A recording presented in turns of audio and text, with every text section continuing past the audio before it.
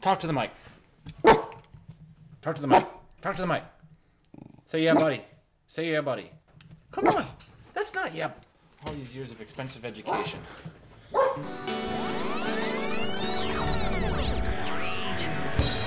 Hey, podcast listener, even if you are alone in your entrepreneurial pursuit, know that today, right now in your earbuds, you are joined by thousands of entrepreneurs all around the globe seeking to do the same thing you are. If you want to know more about this program or this podcast or want to get barraged by a lot of annoying pop-ups, check out our website, lifestylebusinesspodcast.com.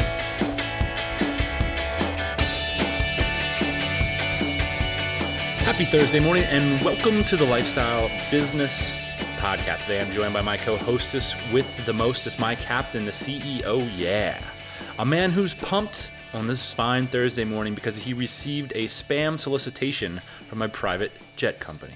True story? True story, buddy. We have been called on iTunes, Ian, the top chefs of the lifestyle business world. 5 stars. We've all read the books. Now here are 2 guys who are living it and are willing to share. What makes Jamie Oliver, Tom Colicchio, and Anthony Bourdain so respected?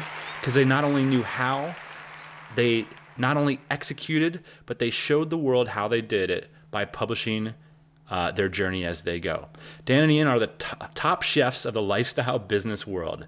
They know how, they're doing it, and they're willing to share it with the rest of us. This is not a podcast of dry theory or podcast about dreaming about success. This is the perfect blend of advice and plain business sense, with a topping of stories from their life as successful lifestyle business owners. Thank you, Rick. Wow. That is... Rick, the creative writer, man. I love that my name is next to Anthony Bourdain's, although it doesn't belong there. Yeah, Rick can really string together a sentence. So thank you so much for that fantastic compliment. Speaking of the amazing listeners of this show, wow, Ian, I told you I could not stop talking about the Dynamite Circle meetup that we had in New York City the other week. It was absolutely amazing to meet 15 bright entrepreneurs who are out there crushing it, and you can see their faces in the LBP listeners section. If you go to our website and click on the LBP listeners, one of my favorite things, Ian, is when people send us photos of themselves listening to the podcast, and it's super cool. And even an e-commerce store owner used an iPod. They were selling some kind of iPod accessory. It had our badge on it on the e-commerce store. How cool is that? And by the way, the pictures from the DC NYC meetup were pretty cool. Rooftop setting, drinks in hand. I love to see that kind of stuff. Big shout to Hunter Hewitt for hooking us up with the venue at the last minute. In fact, I'll post some of those photos at episode number 121. All right, so Kyle in Austin wrote us an email saying, SEO is kicking my ass. Join the club, man. I'm about to launch a website that will provide a daily workout or a WOD. I know the inside stuff, man. I'm down. It will include video. This is all about for fitness centers. Here's the thing. Kyle wants to know if he should spend the money to buy a domain with age. Is it worth the time and the money? Because we know that domains with age get better SEO juice. What say you, SEO guru? Oh, I don't know about that. I don't think it's probably necessarily worth buying a domain that's aged, like a fine wine. Say Charles Shaw. Is that how you say it? Charles Shaw? Shaw. $2 Chuck. Yeah. I don't think it's necessarily worth buying a domain with age, but I think it might be worth buying a domain with some traffic on it. I think if you're at the point where SEO is kicking your ass, the whole age thing is going to be pretty marginal benefit. And one of the things, it's not even necessarily that valuable to have particular rankings unless you have the conversion data, because it's really more about the overall site footprint and the overall quality of that site. So Kyle, I'm going to share with you the number one SEO strategy that always works. And anyway, SEO is for chumps. It's like digging dishes. I mean, it's great for an optimization, but I don't think it's a great way to start a business. It's like one distribution path, but it's no way to start a whole business, especially when you're generating high quality content, Kyle. You should be looking at strategies like, for example, developing affinity partners, because social is the way that influencers sharing your content is how you're going to get traffic and conversions, not ranking for, workout routine in Austin, Texas. Yeah, ask Google how important they think SEO is. Half of the front page these days is paid traffic. They're willing to just take your money and have you show up at the top of the page. So that's Google product feeds, that's PPC, that's all that good stuff. You can just pay and show up right on the front page. Yeah, here's the thing. The number one strategy that always works, Ian, is consistent content proliferation. Have a solid site plan, like, you got your H1s and your H2s and you got all that quality content you're talking about, Kyle. All right, that's your method. Now pump it out 4 times a week and then proliferate it as much as you possibly can. Check out what James Shremko is doing, Ian. I don't know if you've taken a look at him, but he'll put out a video every day. He'll make a transcript from it, and he'll put that out as a press release or a article marketing. Then he'll pin the JPEG of the video onto Pinterest. He'll put it on Facebook. He'll take the video version and put it on YouTube. And you guys get the idea. He'll put the podcast up on iTunes. So Kyle, this is the SEO strategy that works. Make great content and find as many ways to syndicate and proliferate that content as possible. We should take our own advice, Ian. This is not going to be on YouTube. Yeah, we should. All right. In a lot of podcast episodes, Tim Moon writes, you guys have talked about micro multinational businesses and being micro moguls. You guys mentioned a book that you might or might be working on. That's a long story. I'm curious if you guys have resources or websites where you follow these people. More importantly, do you think this could be a monetizable blog topic?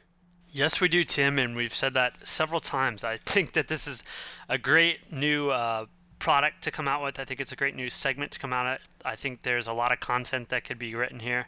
I think we just don't have time. Yeah, I think here's the idea, Tim. If you're interested in going after this space, most of the people that exist are focused on this kind of key term, asset protection. Basically, it's for rich guys. But here's the thing. There's this whole new group of people coming up that are developing their businesses international. They're interested in asset generation. Like you said, they want to know where to live, where to hire, where to set up their businesses. I think this is an explosive niche. And if you can serve them by telling them the best places to incorporate, how to do it, who to have do your taxes, say David McKeegan at Greenback Tax Services. There's a guy who's positioning himself in this market and crushing it. If you want to look at other people more focused on the asset protection side, check out sovereiigninvestor.com, sovereignman.com, thedailyreckoning.com, flagtheory.com, and inteltax.typepad.com. I'm very interested in this space. Please, Tim, and when you set up the blog, send me an email, bro. I want to read it. All right, let's get moving on to the meat and potatoes. Ian, I'm not sure if you know, but you slept through an interview this morning. Yeah, but I met Pratik a couple weeks ago in Vietnam, so I figured it would be okay to hit snooze. Pratik's a great example of a pro. I mean, this guy is just a great entrepreneur. He runs a great team of developers, and it's just so cool to see, he goes right to the top. When he tells us a customer service story, it's like, yeah, I called the guys at CD Baby because those guys know about customer service. It's just that pro attitude where he can hang with anybody, and it's that attitude that got him 50,000 visitors from Hacker News just this last weekend. So let's listen to a little bit about Pratik's story, how he learned from having almost 500,000 users on his first business, how that inspired his second business, and also a little bit of the insights into the Vietnam startup scene, which is something we've talked about on the podcast before. We got hooked up from our mutual friend, John. He wrote a post in the DC saying Saigon was on fire with startups. I got on an airplane and met you the very next day. Just got on the horn this morning. You're telling me you were featured on Hacker News last week. Tell me about this little side project about my browser. Hey, thanks. We've been doing customer support, and we have an app in customer support. And one of the most common questions when you are doing support is you ask your users, what browser are you using? Even with Chrome and Firefox, there's just so many releases going on, and there's so many experimental features, so you just don't know. And most users have no idea. I mean, they may tell you that they are using Chrome, but they don't know what version and what OS. And so you can just go to About My Browser, and it captures all your browser information and gives you a link which you can share back with support or with your friends. And so that's basically what About My Browser is all about. And so it was just like a weekend hack. We were just sitting on a Friday evening, and we were like, oh, you know what, let's just quickly build something that helps support people. This is such a simple idea, Pratik. Why would something like this go so crazy on Hacker News? And how many visits did you get from this show Hacker News? In the first 24 hours, we got about 46,000 visits, almost 50,000 basically. Yeah, it just went nuts. Yeah. Now did that translate into signups for Support Bee? No, not as many because we didn't really push the support B branding as much, and we still aren't doing that. We just want to let About My Browser sort of become like the default place for people to go to if they are having any browser issues, and so we don't want to we don't want to try to exploit or try to use the channel too early. Sure. So we want to just let it grow on its own first, and then figure out how to get people here. So let's take a step back because you're doing something really interesting. I mean, you got started doing Startup Chile, or you didn't get started that way, but you participated in Startup Chile, and now you're living in Saigon. So before we talk about what you guys are doing with Support B, I want to talk a little bit about the travel aspect. What was the draw for you to go the whole way down to South America from India and get involved in Startup Chile? So we were in Bangalore and we were doing the startup, and I had another startup before this, and when I was taking a break, I came over to Vietnam for some consulting and some travel, and then I came back here a couple of times, and the last time I was here, we applied to Startup Chile, and it looked pretty attractive because we always wanted to travel, and that's one of the big benefits of being an entrepreneur, but we just never used it as much, and so we thought Startup Chile is a great opportunity. And we applied to Startup Chile. We got into Startup Chile, and we sold all our stuff in Bangalore. Just decided that now we're just going to be on the move for a few years, and just went to Chile. And we were there for a few months. And I came back to Vietnam, and my co-founder is still in Chile. One of my developers is in India. So we have always wanted to sort of build like a distributed team because we don't want to be tied down to a place. So it just all goes back to that. So what is it that was attracted you to Saigon? I mean, obviously you could be down in Chile with your team members, but what is the pull for you with Vietnam and Saigon in particular? Just a few things. So like since I've been coming here a bit, I have some friends here, and as you mentioned, John, and there's this whole startup thing going on, and I end up basically meeting a lot of interesting people here. And I think also the quality of life and the cost of living versus the quality of life, it's like really good. It's a great place to bootstrap. It has a great Wi-Fi culture, as I'm sure you must have seen when you were here. All the coffee shops have Wi-Fi, and they encourage you to sit and work from there. So I think it's sort of undiscovered yet, but it's a great place to do a tech startup. Now, a lot of our audience are like sort of travel and expat nerds.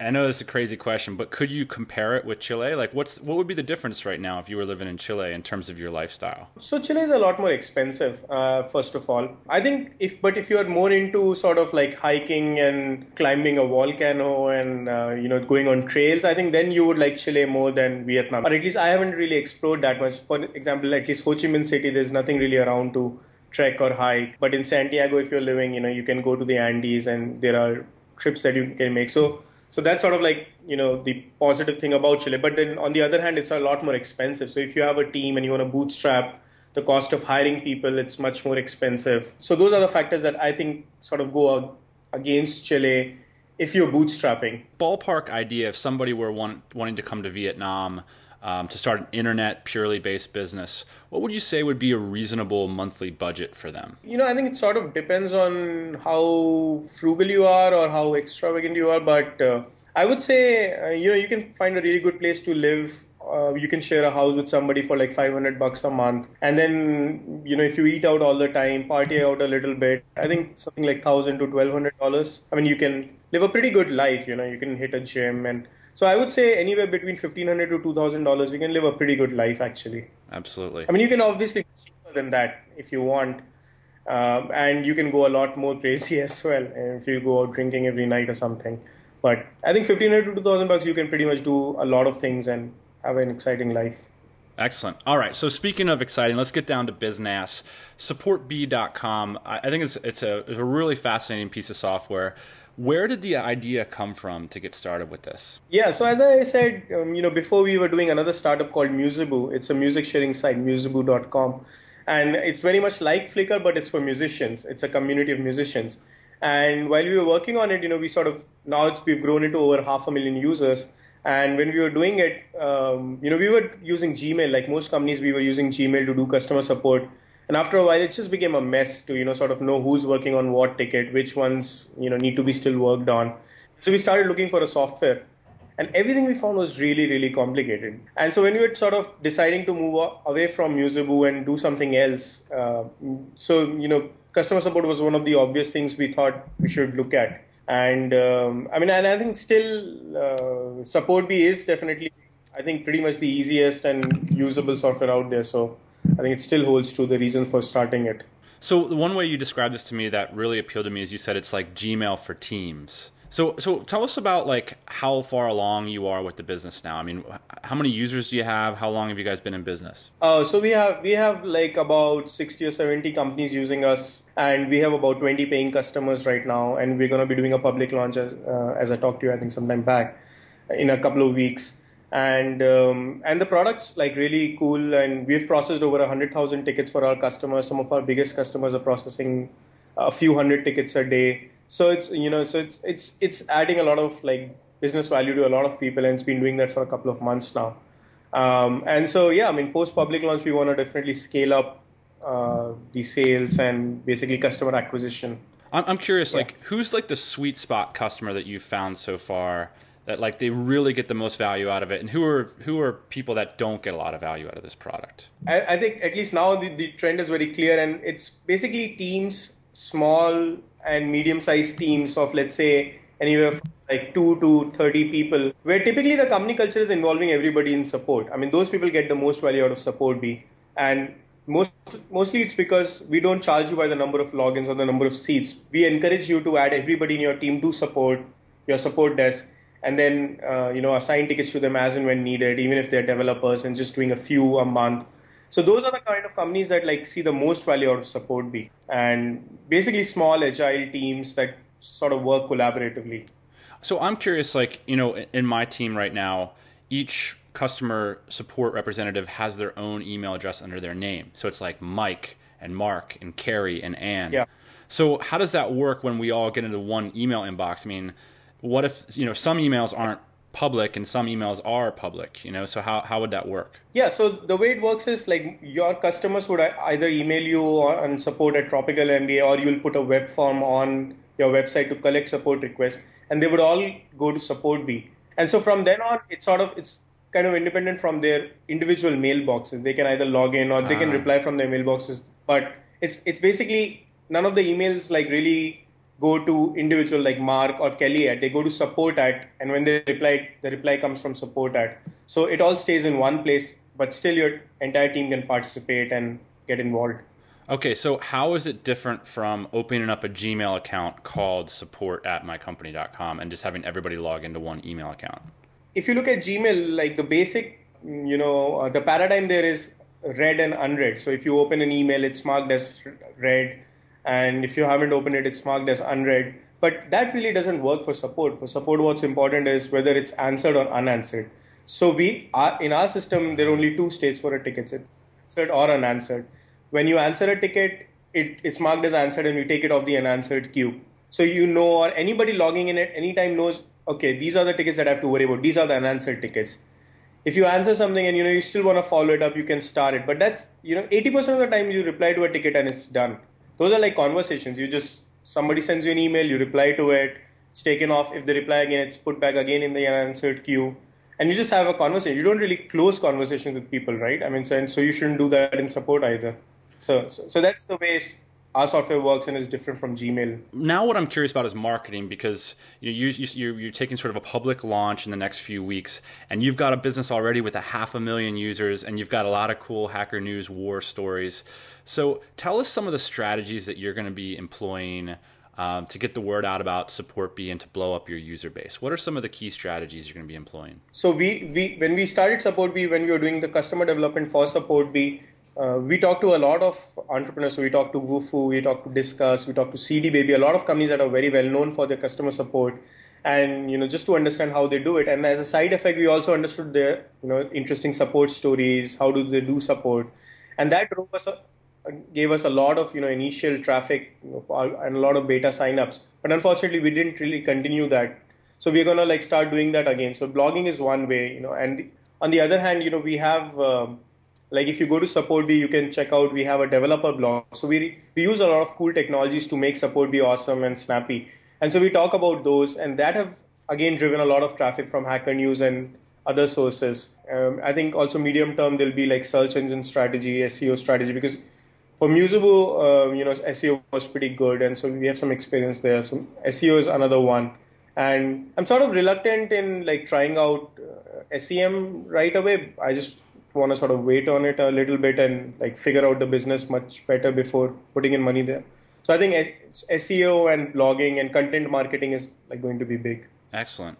So I'm really thankful that you took the time to join us here today, and I'm assuming that you'd be willing to meet up with anybody that's coming to Saigon. Yeah, sure. Thanks. I mean, yeah, anybody can contact me anytime through support. Or just send me an email or tweet. Cheers, man.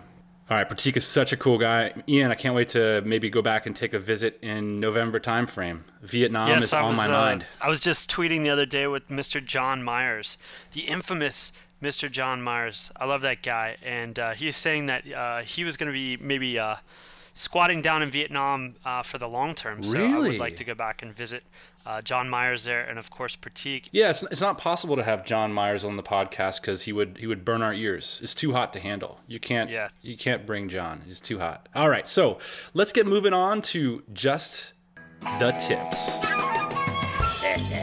All right, so you've got a tip. We have these American Express Platinum cards. One of the things that a lot of the dudes at the Tropical MBA, like Brian Polk, some of the guys at the DC meetup, they were really, really serious.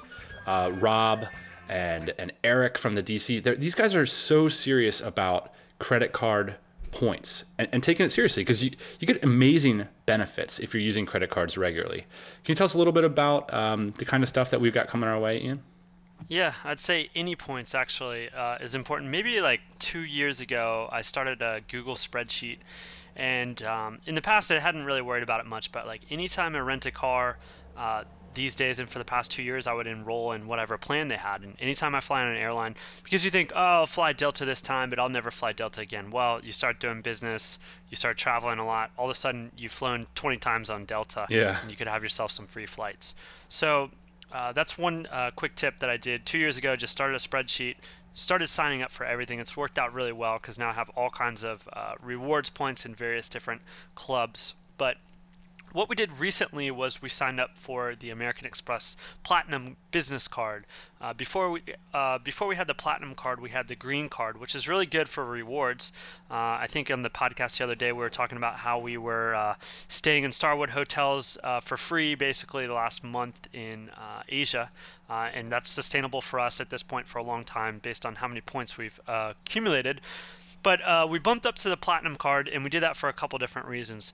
The Platinum Card isn't for everybody. It's $450 a year per card, so it's pretty pricey. But there are some perks that make it worth it for us. The most important, I think, probably for us is the free access to airline lounges. Ding, ding, ding. This is in most airports, most international airports. You just flash your Platinum Card and you get in there. Other benefits include free room upgrades, breakfast, 4 p.m. checkout, no foreign transaction fees, etc., etc. The list really goes on. There's a lot of perks and benefits to this. So you and I will have the Platinum Card, and I think we will run our business on the Gold Card because there's a lot of rewards. We put all of our freight bills and things like that from our product business on that Gold Card. We earn the points, and then we spend them on the Platinum Card, baby. Man, you said 30 seconds on this. This sounds like a put-together sales pitch. Do you have an affiliate link for the listeners on this? Yeah, send me $500 and I'll get you your $450 card. Yeah, that's great stuff. And I think, the next step for us is getting serious about, have you thought yet about whether you go with like Delta SkyTeam or One World or anything like that? Yeah, I started flying to Asia. I started flying on China Airlines pretty much exclusively. And that's to say that if the price for a Cathay was $100 less expensive, I would still fly China Airlines because it's worth it to me to get the points. And also now I have, I don't know what it is, gold status or whatever there. So I'm a lot into the lounges. They call you when your plane's up. You can hop right on the plane. You board early, all that stuff.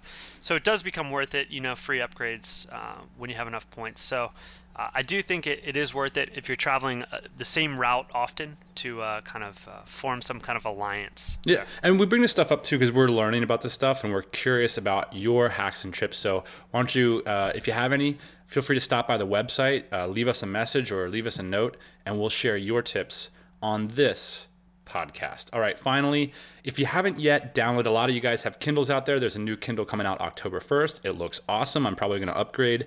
If you haven't yet downloaded the Kindle app for your iPhone, I'd encourage you to do so. It's a great reading experience because you read really fast. It's backlit. You can do it in the bathroom without worrying about, well, I guess you do have to worry about dropping it in the tub. That doesn't matter. The point is that Kindle on the iPhone is a fantastic thing.